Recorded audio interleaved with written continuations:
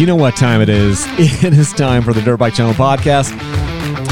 And I've got a different type of podcast today. This is going to be a quick hitter podcast. I love the types of podcasts that just get right into it. I kind of go skipping through the commercials. If somebody's got a bunch of commercials at the beginning of their podcast, I kind of skip through it. So I'm going to just jump right into this. Today, I'm giving you 19 quick hitters. This is a podcast idea that came from Doug from Ohio. People email me podcast topics and video topics all the time. If I like them, I put them kind of in my pile. This is a pile that I put in there from Doug, and he's like, hey, why don't you do a quick hitting podcast where you spend 30 or 60 seconds on each topic and just kind of give us your thoughts. Now, if I was a better planner and more of a true professional, I would grab one of my buddies and we would just go through these things. And I probably will do that in the future too, but because I'm here alone today in my basement office, I'm going to go through these things. So let's just jump right into it. And I'm literally just going in the exact order that Doug sent them to me. He sent like, hey, why don't you talk about all these things? So there's 19 things here. The first thing that he asked is like when to change your front tire, how to tell when it's time to change it out. Many videos and podcasts focus on the rear, but nobody really discusses the front. So he's saying, how do you know it's time to change the front tire? So for me, the big thing, if I'm going to look at somebody's front tire, is just the side knobs. You know, to me, the side knobs are really where it's all about. I mean, the tire is going to be able to go forward. It gets traction. The traction on the front tire is different than what you are looking for in the rear, you know? But for me, I'm just looking for any like breakdown or, you know, chunking of the knobs. And if there are any side knobs that are starting to break off or starting to peel away, man, the tire is done for me. And honestly, I don't think I just personally don't ever go with more than 30 hours on a front tire. And more often than not, I'm changing the front tire in conjunction with the rear tire. Just kind of depends. It depends on how long I go with the rear tire.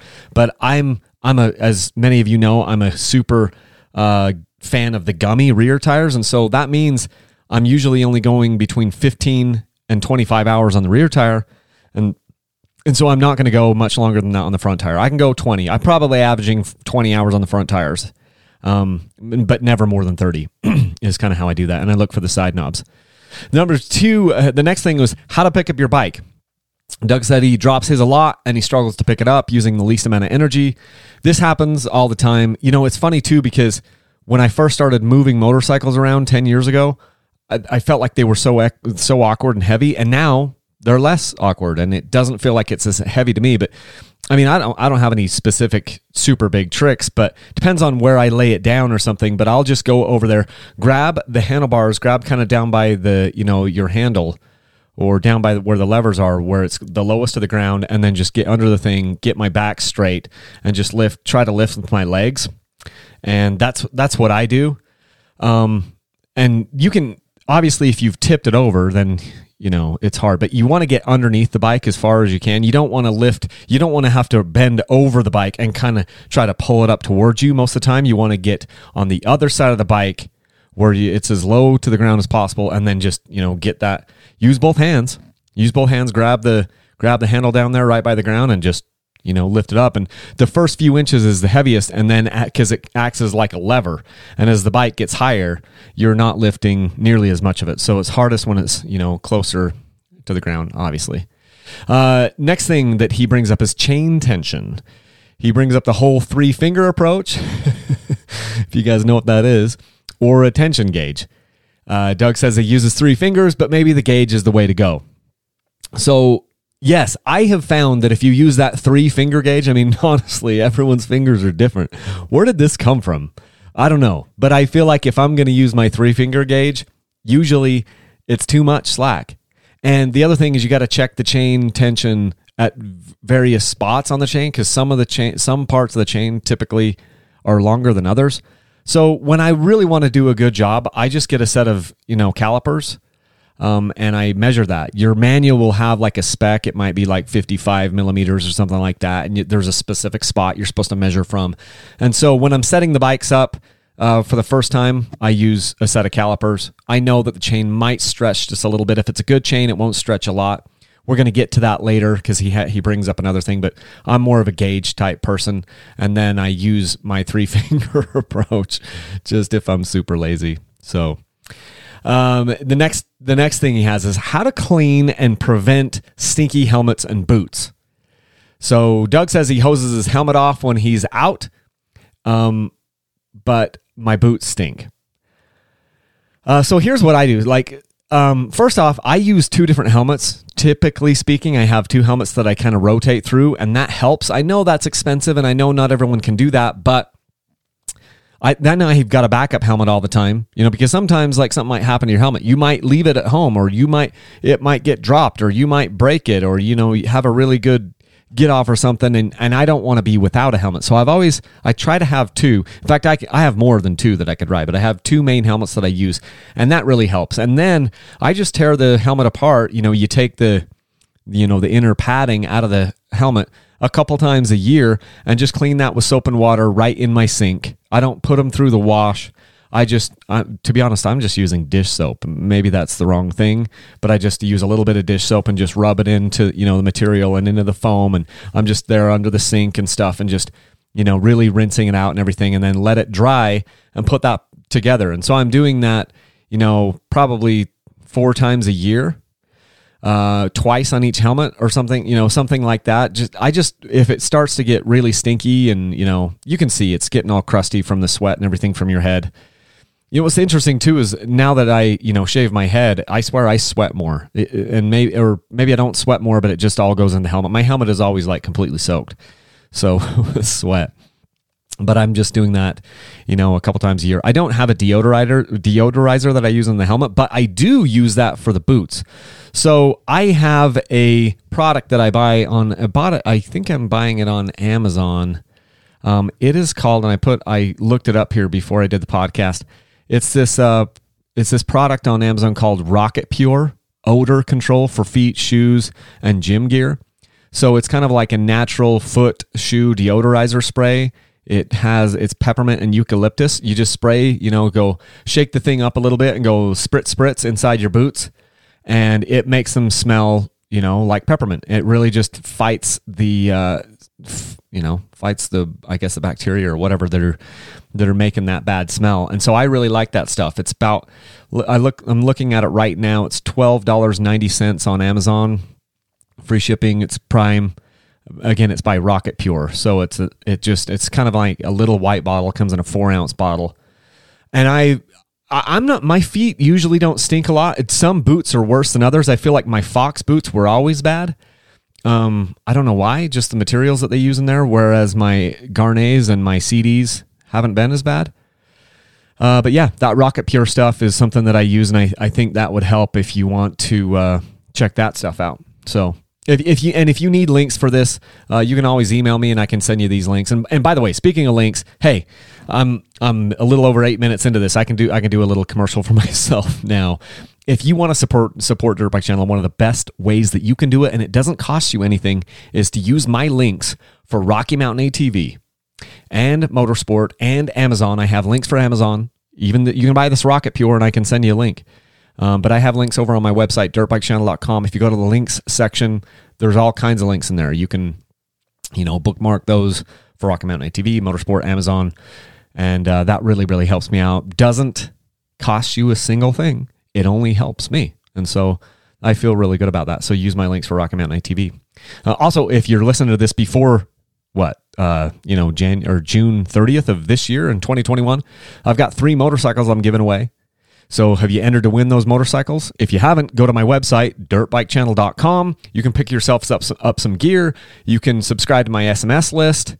You can send in a postcard because, of course, no purchase is necessary to win these machines. But there's 3 motorcycles up for grabs: Kawasaki KX250X, KTM 125XC, and a KTM 1290 Super Adventure S. So a big old awesome, street bike, adventure bike, but mostly street bike. And so yeah, that's my plug there. So next question is, how often should I really change my oil? He says manufacturer's recommendation seems too long an interval. So I wonder which one you're looking at, Doug, because maybe you're looking at like gear oil changes on like a KTM, because that they do say in a lot of those manuals to go like you can go 40 hours. In the other manuals for like 4-strokes and different things, Kawasaki, Yamaha, Honda, KTM, they're having really, really short oil change intervals for the 4-strokes. And so, he's saying, how often should I change my oil? Obviously, there's no one-size-fits-all answer here, but here's my theory. Number one, I'm going to change the oil more often on a 4-stroke than I am on a 2-stroke, and that's because the 4-stroke oil typically is doing two different things. It's lubricating the oil and it's lubricating the clutch/transmission. I mean, it's lubricating the motor, all the hot parts of the motor, and it's also lubricating the transmission and clutch. Where all the heat comes from on that is in your actual engine, in your top end and your bottom end, and it gets really, really hot, and it breaks that oil down faster because of that. So the oil is kind of doing double duty in that way. On a 2-stroke, it's not doing double duty as much. It's only lubricating the transmission and the clutch. And so by comparison, it stays much cooler, relatively speaking, on the 2-stroke, and so it doesn't break down as fast. So that's my first thing, is I'm going to change it more on my 4-strokes and less on my 2-strokes, just generally. But then the other thing is I just gauge this by how hard my rides are and how hard they've been. Just recently, this last week, I did 4 oil changes. I had 3 oil changes on my KTM 2-strokes and 1 oil change on my 4-stroke. And the one that came out the cleanest by far, they had all, actually, weird thing, they'd all almost gone 10 hours on oil changes. All of them. And the one that came out the cleanest was the Kawasaki 4-stroke. And the reason for that is I have not beat that clutch at all. I haven't done anything super technical on that bike at all. And so the oil came out super clean. And it hadn't actually gone 10 hours. I think it had gone 8. I have to go look at my maintenance logs. But it came out super clean. The ones that were the dirtiest ones were the ones out of the KTM 2, the 250 and the 300. Normally, I would ride those bikes for 2 to 5 hours and then change the gear oil, but for whatever reason, I didn't do it this time. And so all 3 of those bikes went 10 hours and then they got their first gear oil change. I haven't ridden a lot this year. And so really all I've ridden so far this year is about 50 hours.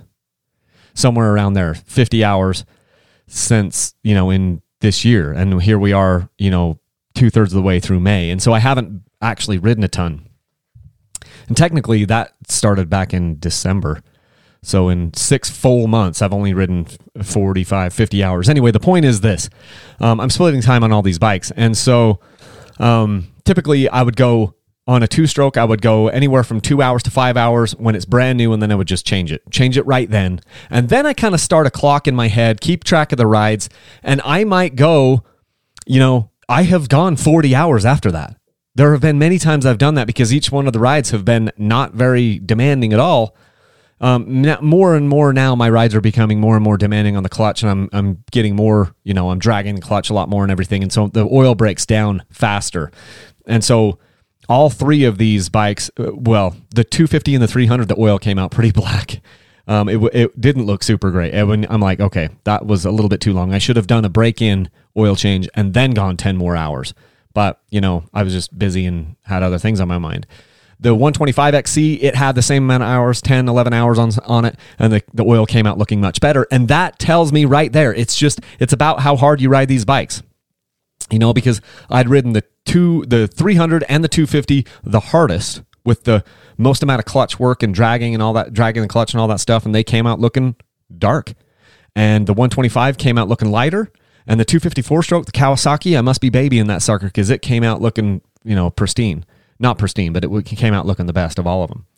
Okay, so that's what my thoughts are on oil changes. How often? Next thing that Doug brings up is how often do I clean my air filter? Every ride, every 10 hours. This is another one that I play by ear, and I just look at the freaking thing. The truth is, some of my rides, a lot of times I go out by myself, maybe I'm filming or whatever, taking it easy, and they don't even get any dust on them, sometimes. I also know some people that, are maybe up in the Pacific Northwest or whatever, and they say they never have dust, and they just eventually the air filters just get crusty. and nasty, but they never fill up with dust. And so, but here in Utah, they're always getting super dusty because it's always, dry and dusty. So I will just look at it, and sometimes I can go 5 rides on it and it's still fine. Other times I go 1 ride on it and then I need to change out the air filter, clean it. And so I usually just I've got several air filters for the bikes that I ride.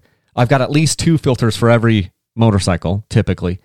And then I just, have a clean one ready to go. And if it looks bad, after a ride, in fact, a lot of times I'll do it right before a ride. If I know I'm riding tomorrow, I walk out to the bikes and make sure everything's good. I've already cleaned them and everything. And I'm like, oh, look, dirty filter, and boom, slap in a new filter and then go. So that's kind of my deal there. It has nothing to do with how long I've been between them. It just depends on how dirty they are. Moving on. How often to change your chain and your sprockets? So the thing I would say here is that I've said this before. Mechanics have told me this, and old-time dirt bike people have told me this, and I think it's probably true. It's best to change your sprockets and your chain together, all 3 of them, front sprocket, rear sprocket, chain. Best practice would be to change them all together. Now, I don't do that all the time because sometimes I'm changing sprockets to see if I can, find a sweet spot in gearing. Oftentimes, though, I find that I end up back to stock because for whatever thing I gained from either, going smaller or bigger, I gave something else up on the other side. And as it turns out, typically these companies are doing a lot of R&D with these things. And they're like, this will probably fit the widest variety of people over the widest variety of terrain. And so I usually end up back at stock, to be honest. But the question is, how often do you change your sprockets?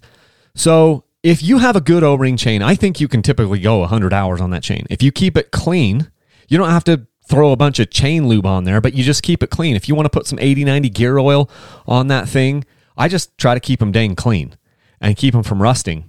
I can do that with WD-40. I can do that with a little 80-90 gear oil. And you can typically go right around 100 hours. I've done it several times. If you have a really crappy chain, it's not going to last you long at all. I mean, I'll give you an example. My KX250X, it came with a really, really crappy chain, and I only got about 3-4 hours out of that thing. It was stretching so much that I replaced it. It was somewhere between 2 and 4 hours. It was the worst chain I've had on a motorcycle yet on that Kawasaki. And so it was super crappy, and I changed it inside of 5 hours. But that's not normal. I think most of the other dirt bikes are coming with decent chains on them. The KTMs all come with good chains. My Yamahas have come with good chains. So I don't know what was going on with that Kawasaki. They put a really, really crappy, cheap chain on it, and it didn't last at all. If you get a good sprocket, and I mean, they have all types of sprockets where they've got, the aluminum ones that have steel on the outside, super nice sprockets that can go a long time. To be completely honest, sprockets aren't that much money. It's like $8, $10, $12 for a front sprocket, and $30 to $50 for a rear sprocket, and $60, $75, $100 tops on the chain. I mean, you can swap all of these parts out for $150, which I think is pretty cheap. And even if you had to change it every 50 hours, that's actually pretty cheap maintenance. And I think you can go longer than that, up to 100 hours for sure. Just look at your teeth on the sprockets, and if it starts to get cupped out in any way, if any of those teeth are not looking symmetrical from one side to the next, it's time to change them, and so you can go do that. Next thing up here was engine ice versus regular antifreeze.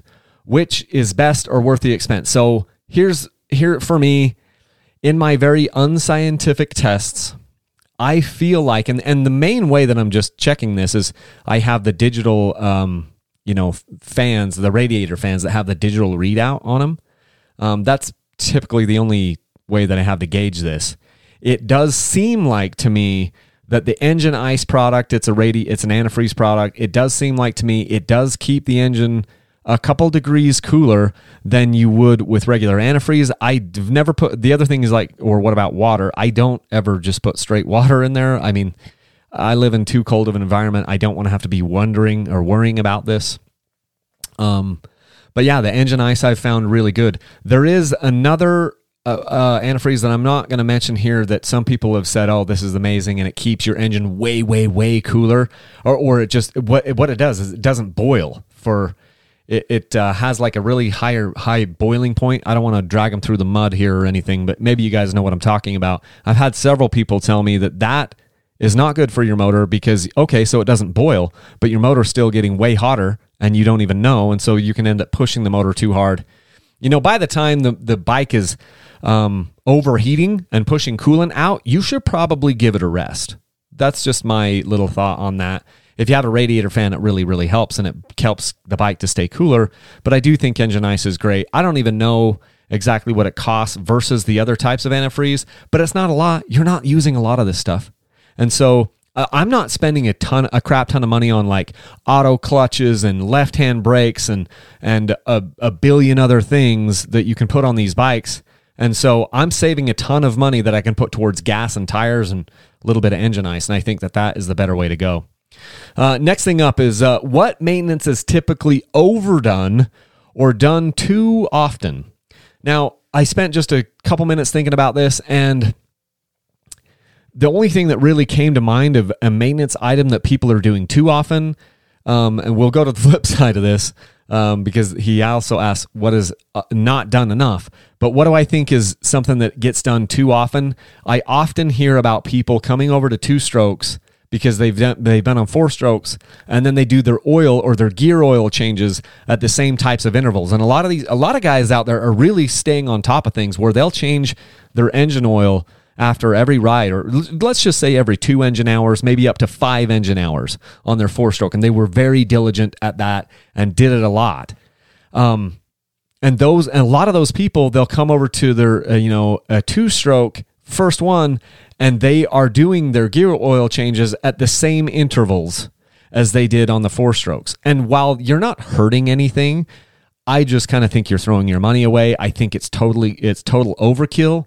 I do, at least, especially the way that I'm riding with the types of rides that we're doing and stuff. If you see it, even if you do like crazy, super gnarly ride, I mean, you can go more than 2 hours or 3 or 4 hours on that oil. And so I think that's the one thing that I could think of that gets overdone is if people come over from a 4-stroke to the 2-stroke land and they decide to do the same types of intervals there. I think that's too much. Not going to hurt anything, but that was a question. So then the follow-up to it is what maintenance is typically underdone or also not done enough. So this one, I'm pretty passionate. I've got a few things here, but I want to talk about this one first. Tires. They are not done enough. People run tires way too long. I'll be driving down the freeway and I'm looking at motorcycles everywhere. And I often see a dirt bike or 2 dirt bikes in the back of a truck, and the tire is like they're running them too long.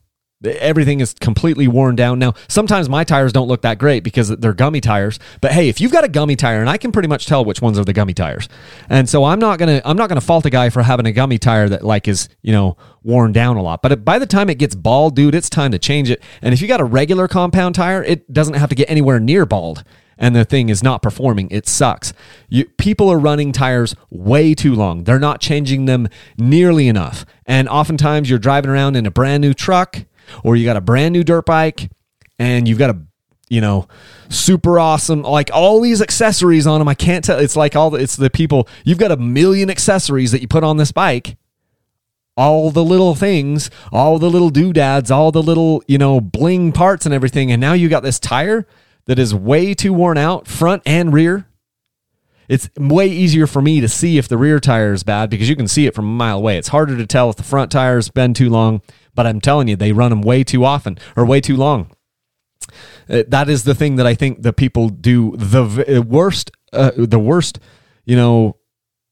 worst offenders of this are the people who are not changing their tires soon enough, or as often as they should.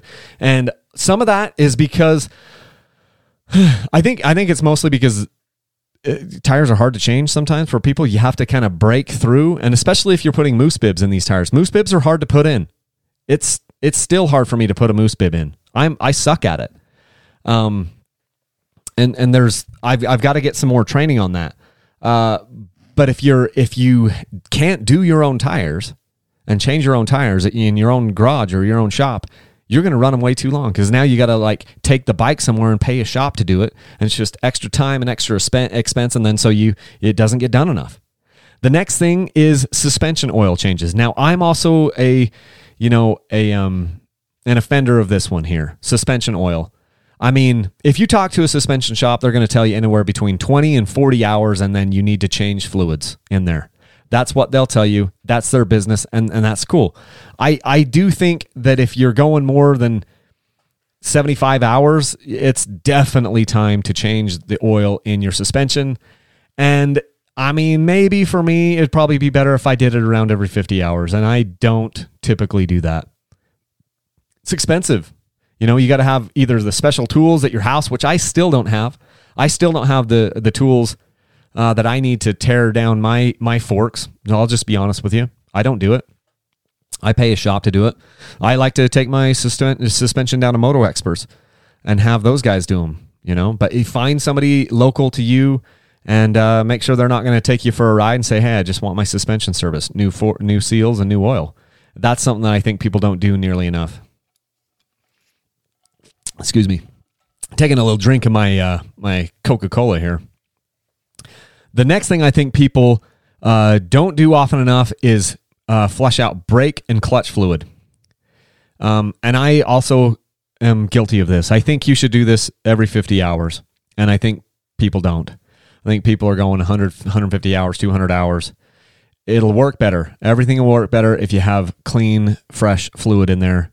You know, especially on the brake. The brakes, they can get hot, especially if you're a brake dragger. You know, if you have your brake pedal on, especially your foot brake, your rear brake, adjusted a little bit too high, sometimes you can drag the brake and not even really notice it, and you will boil that brake fluid, and it is not good, and then you get brake fade. So that's something that people don't do enough. And then my last thing that I think people don't do enough is just not lube the pivot points on their clutch and brake levers. I hate it when I get on somebody's bike. I don't like chew them out or whatever, but I get on people's bikes, I grab their clutch and their brake, and it's like, oh man, this is really hard to move. And you can tell that those pivot points are just totally dry. And so I think, and it's not hard, you just take it apart, clean that stuff up, put a little grease on there, and it goes a long way. So those are the things I think that people don't do often enough or neglected a little bit too much. Next thing, moving on. What is your biggest riding regret? So Doug says that for him, it was that he waited too long to start. So he said that he waited until 54 years old to start riding dirt. For me, I think I'm with you. I think mine was waiting until I was 30 to start. So I've been riding now for about 10 years. I just turned 40 just recently. This month, in fact, I'm a May birthday. And so I'm halfway there. I'm halfway dead. I just went over the hill. But I do feel like there's I feel like my best years are still ahead of me. Maybe I'm an optimist. But I think there's some amazing time ahead, and I think that my biggest regret is that I waited until I was 30. I should have started this when I was 10. I had access to some motorcycles, but they were more dual sport motorcycles, and I should have just gotten a job and gotten my own. When I turned 16, I started working outside the house, and I got a job at a service station, pumping gas and fixing tires and changing tires, and I bought a Yamaha Banshee, and got a loan on it or whatever, and was paying that payment, and that should have been a dirt bike. It just should have been, instead of a four-wheeler. It was a two-stroke. That was my first two-stroke. The Banshee was a 350 twin or whatever, fun machine. But it should have been a dirt bike. I was scared of him. I had a buddy, Scott, was he was my best buddy back at the time, and he had, between Scott and Cody, you know who you are, Cody Braithwaite, my cousin. Scott had these little motorcycles, and I was scared of them. They were these little hot-blooded two-strokes, and it scared me. And then the other bikes that I had access to ride, my dad's bikes were big and heavy, and I was scared of riding them. And so That's my biggest regret. I waited until I was 30, way too long. Had all these people telling me like, oh, dirt bikes are so much more fun than four-wheelers, and I just couldn't see it. But it was still always resonating in my head. So finally at 29 or 30, I'm like, oh, I'm going to try this. And man, they were right. Doug says, what is your biggest riding success? And he says that his is not an obstacle or a race, but it's getting to spend more time with his son when he rides together. For me, I think my biggest riding success is just this general idea of the confidence and overall progression that I've been able to see throughout my riding. So I don't race. I haven't even entered any races. I never even wanted to. You know, I might enter a race only to kind of get the monkey off my back and be able to say that I've done it or whatever. And I'll have fun as much as I can. I'm not going to go out there hating it, but it's just this overall confidence and progression that I've seen in my riding over the years, you know, and there have been, you know, setbacks and there have been, you know, cool things that have happened. And I'm kind of looking there and going, well, at what point is enough where I don't, you know, risk versus reward and things. And I do start to look at some of those things now and I'm like, you know, I see some of my buddies do something and I'm like, well, that's cool that they can do that. And I could probably do it, but what if I fell off that? And so it's just one of those things, you know, but I think the biggest riding success is just the amount of confidence and progression that I've made in 10 years. And I'm pretty proud of that. So that's my biggest riding success.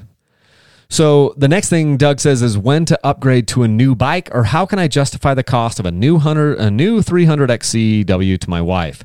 So, I mean, I've done podcasts on this. I actually had my wife down here and talked about this. Like, what are some of the reasons why, you know, it's okay or some of the justifications for getting a motorcycle or getting a dirt bike. So you can go back through and look at those things. But I mean, just the nuts and bolts of it is, I mean, these bikes keep us out of trouble. There's, you know, in order to do this sport, it takes a lot of commitment. You're going to have to, you know, watch what you eat. You're going to have to be in better shape. And it just keeps you from going out there and doing other things. It's so addictive. It's so addictive that it kind of takes over your life. At least it did me. Maybe, and it doesn't for everybody, but it keeps you out of trouble. And then I would also say that it's not as expensive as you think. The hardest part is getting that first bike, like dropping down that 10, 11 grand, whatever it is. I mean, some of the time you're writing a $12,000 check for this motorcycle. I'm doing that now. They used to be $8,000 checks. Now they're $12,000 checks. And it sucks. But everything has gone up. Everything goes up. And then you can get a ton of your money back out of it. Like right now, if you can find a motorcycle, you know, when you go around to sell it a year, 2, 3 years down the road, people are ready to beat down your door to buy that thing for more money than ever. And so we're not losing a ton of money on these bikes. Obviously, it's not an asset that appreciates, but it doesn't drop nearly as much as what people think, and you can get a lot of your money back out of it. Now, the gear, helmets, and all this other stuff, no. It's not going to be easy to get your money out of those things. But the actual motorcycles, as long as you're not blowing your wad on a bunch of aftermarket parts that you don't need to make the bike look cooler, and hey, if you want to do that, that's fine. But it isn't as expensive as you might think, especially if you compare it to other sports. You know, like with golf, it's okay. So your golf clubs are $2,000 or whatever they are. So it's not as much, but then every time you go out and golf, it's more expensive than dirt biking. You're spending all these green fees and cart fees and all this stuff. It's super expensive to play golf. It's super expensive to do all these other things, you know, boating and whatever else, snowmobiling. This is an expensive sport, but it isn't that, you know, once you get to, you know, a point in your life where you have a little bit of a disposable income, it's cheaper than razors, you know? Oh my gosh. Don't get me started on that. Anyway, so it's not as expensive as you think, and it really can help you as a man, help you get in shape, help you all stay out of trouble. So those are my thoughts on that. Best or favorite gloves, riding gloves, protection versus feel. I am more of a guy that I side more on the feel versus protection. That's just me. I feel like if I get a lot of like protective things over my knuckles, it just, you know, on the gloves, like they have different things, and maybe there's a cool one out there that I haven't tried yet. I'm sure there is some great protective glove, but it just kind of hurts my hands. After a while, my hands start to ache, and sometimes it cuts circulation off or something, and I just don't love it. And so I like a really thin glove with not a whole lot on them.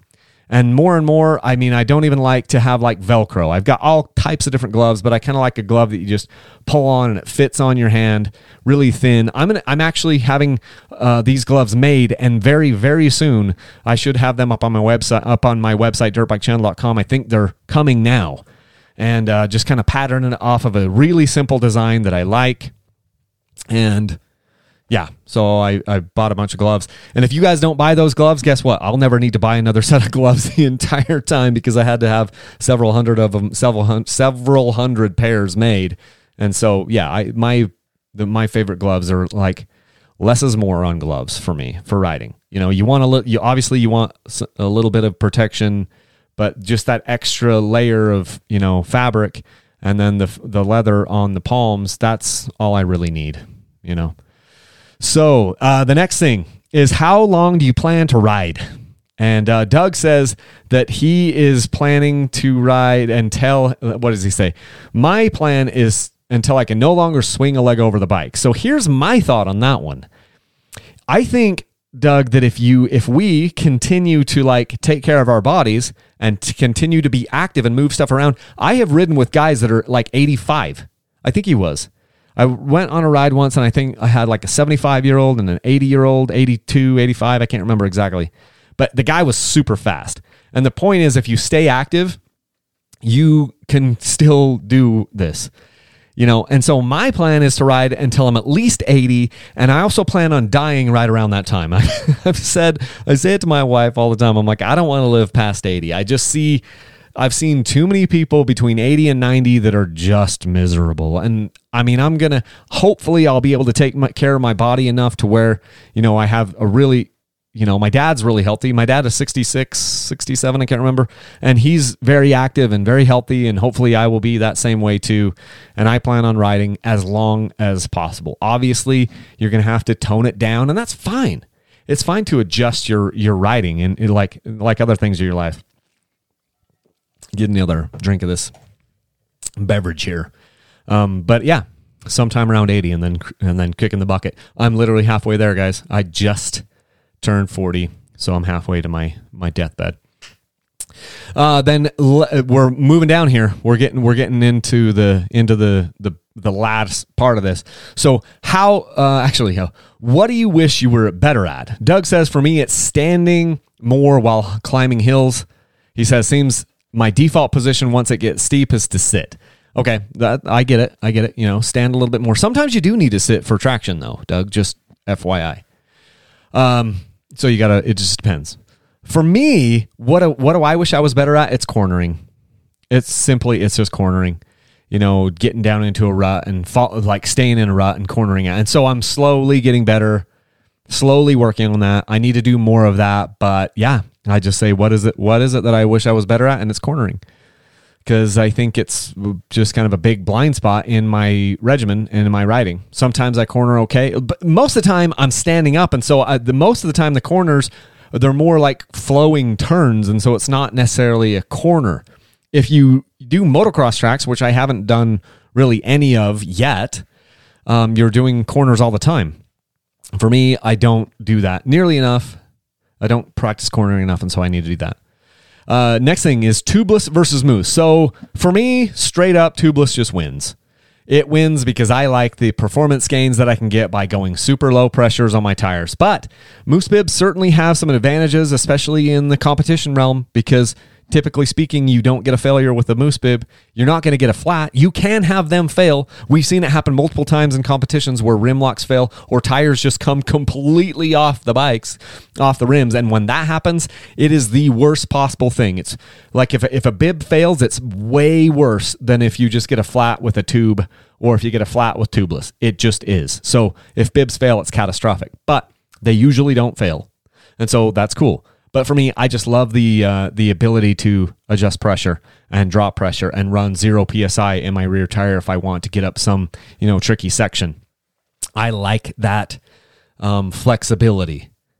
And since I am not being paid to ride motorcycles where I have to pay to get on some podium or whatever, I run tubeless. If my livelihood depended on me, or if my ego depended on me podiuming, like getting some result at the end of some race, or the end of some season, then yeah, I probably would run mooses, because at least then, you're probably not going to have a failure. But for me, tubeless is the way to go. I'm a hobbyist, so it works for me. Second to last thing, if it wasn't dirt biking, what would it be?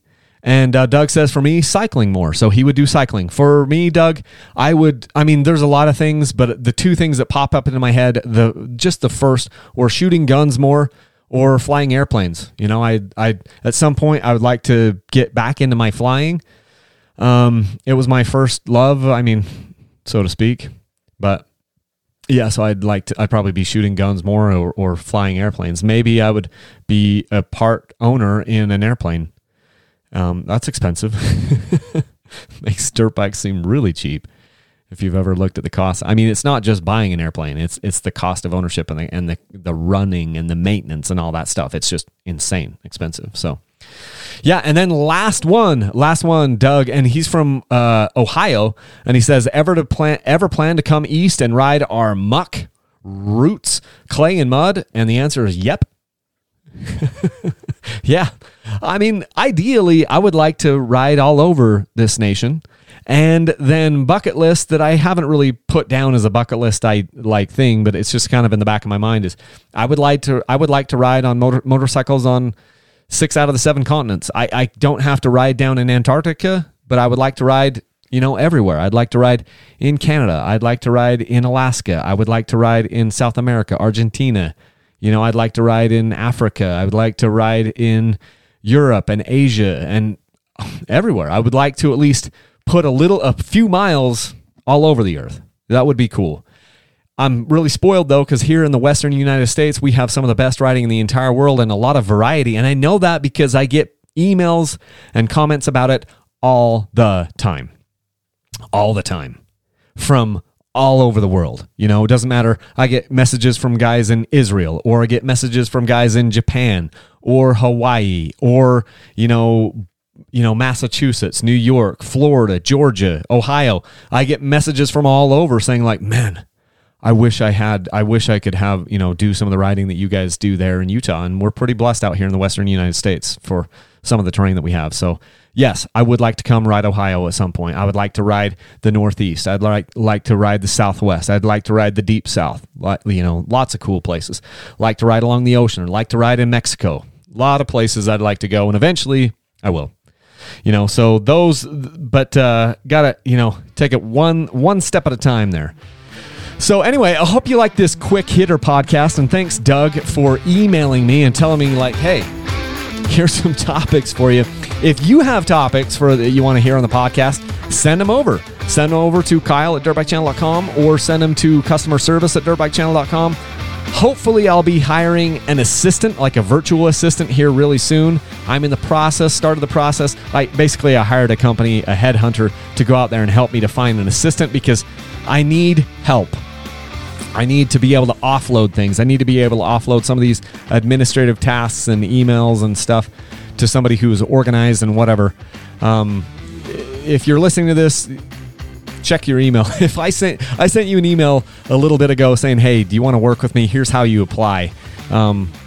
Because I can't take any of those applications. I've hired a company to help me look for this person, and hopefully it'll be super awesome. And maybe if you're listening to this podcast today on a Saturday afternoon, you've already had my email from a few days ago saying, hey, go here to apply.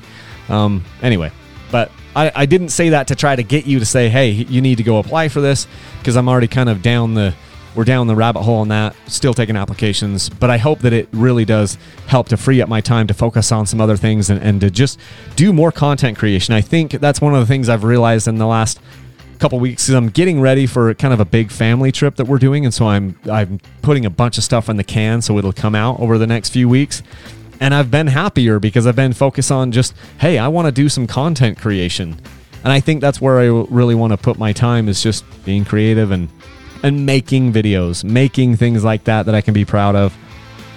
Playing with cameras, because cameras were my first love, cameras, and I like the video editing side of it. A lot of times I don't do a ton of really crazy things, but it's fun. So anyway, that's what I have for you guys. Please use my links to Rocky Mountain ATV. You can get those links from my email You can get those links at my website, dirtbikechannel.com, and make sure you go over there to get entered to win the 3 motorcycles I'm giving away. I'm constantly doing these Dirt Bike Channel sweepstakes so you can get these motorcycles. So, okay, that's what I have for you guys. Hopefully you have a great weekend and leave a single track. Thanks.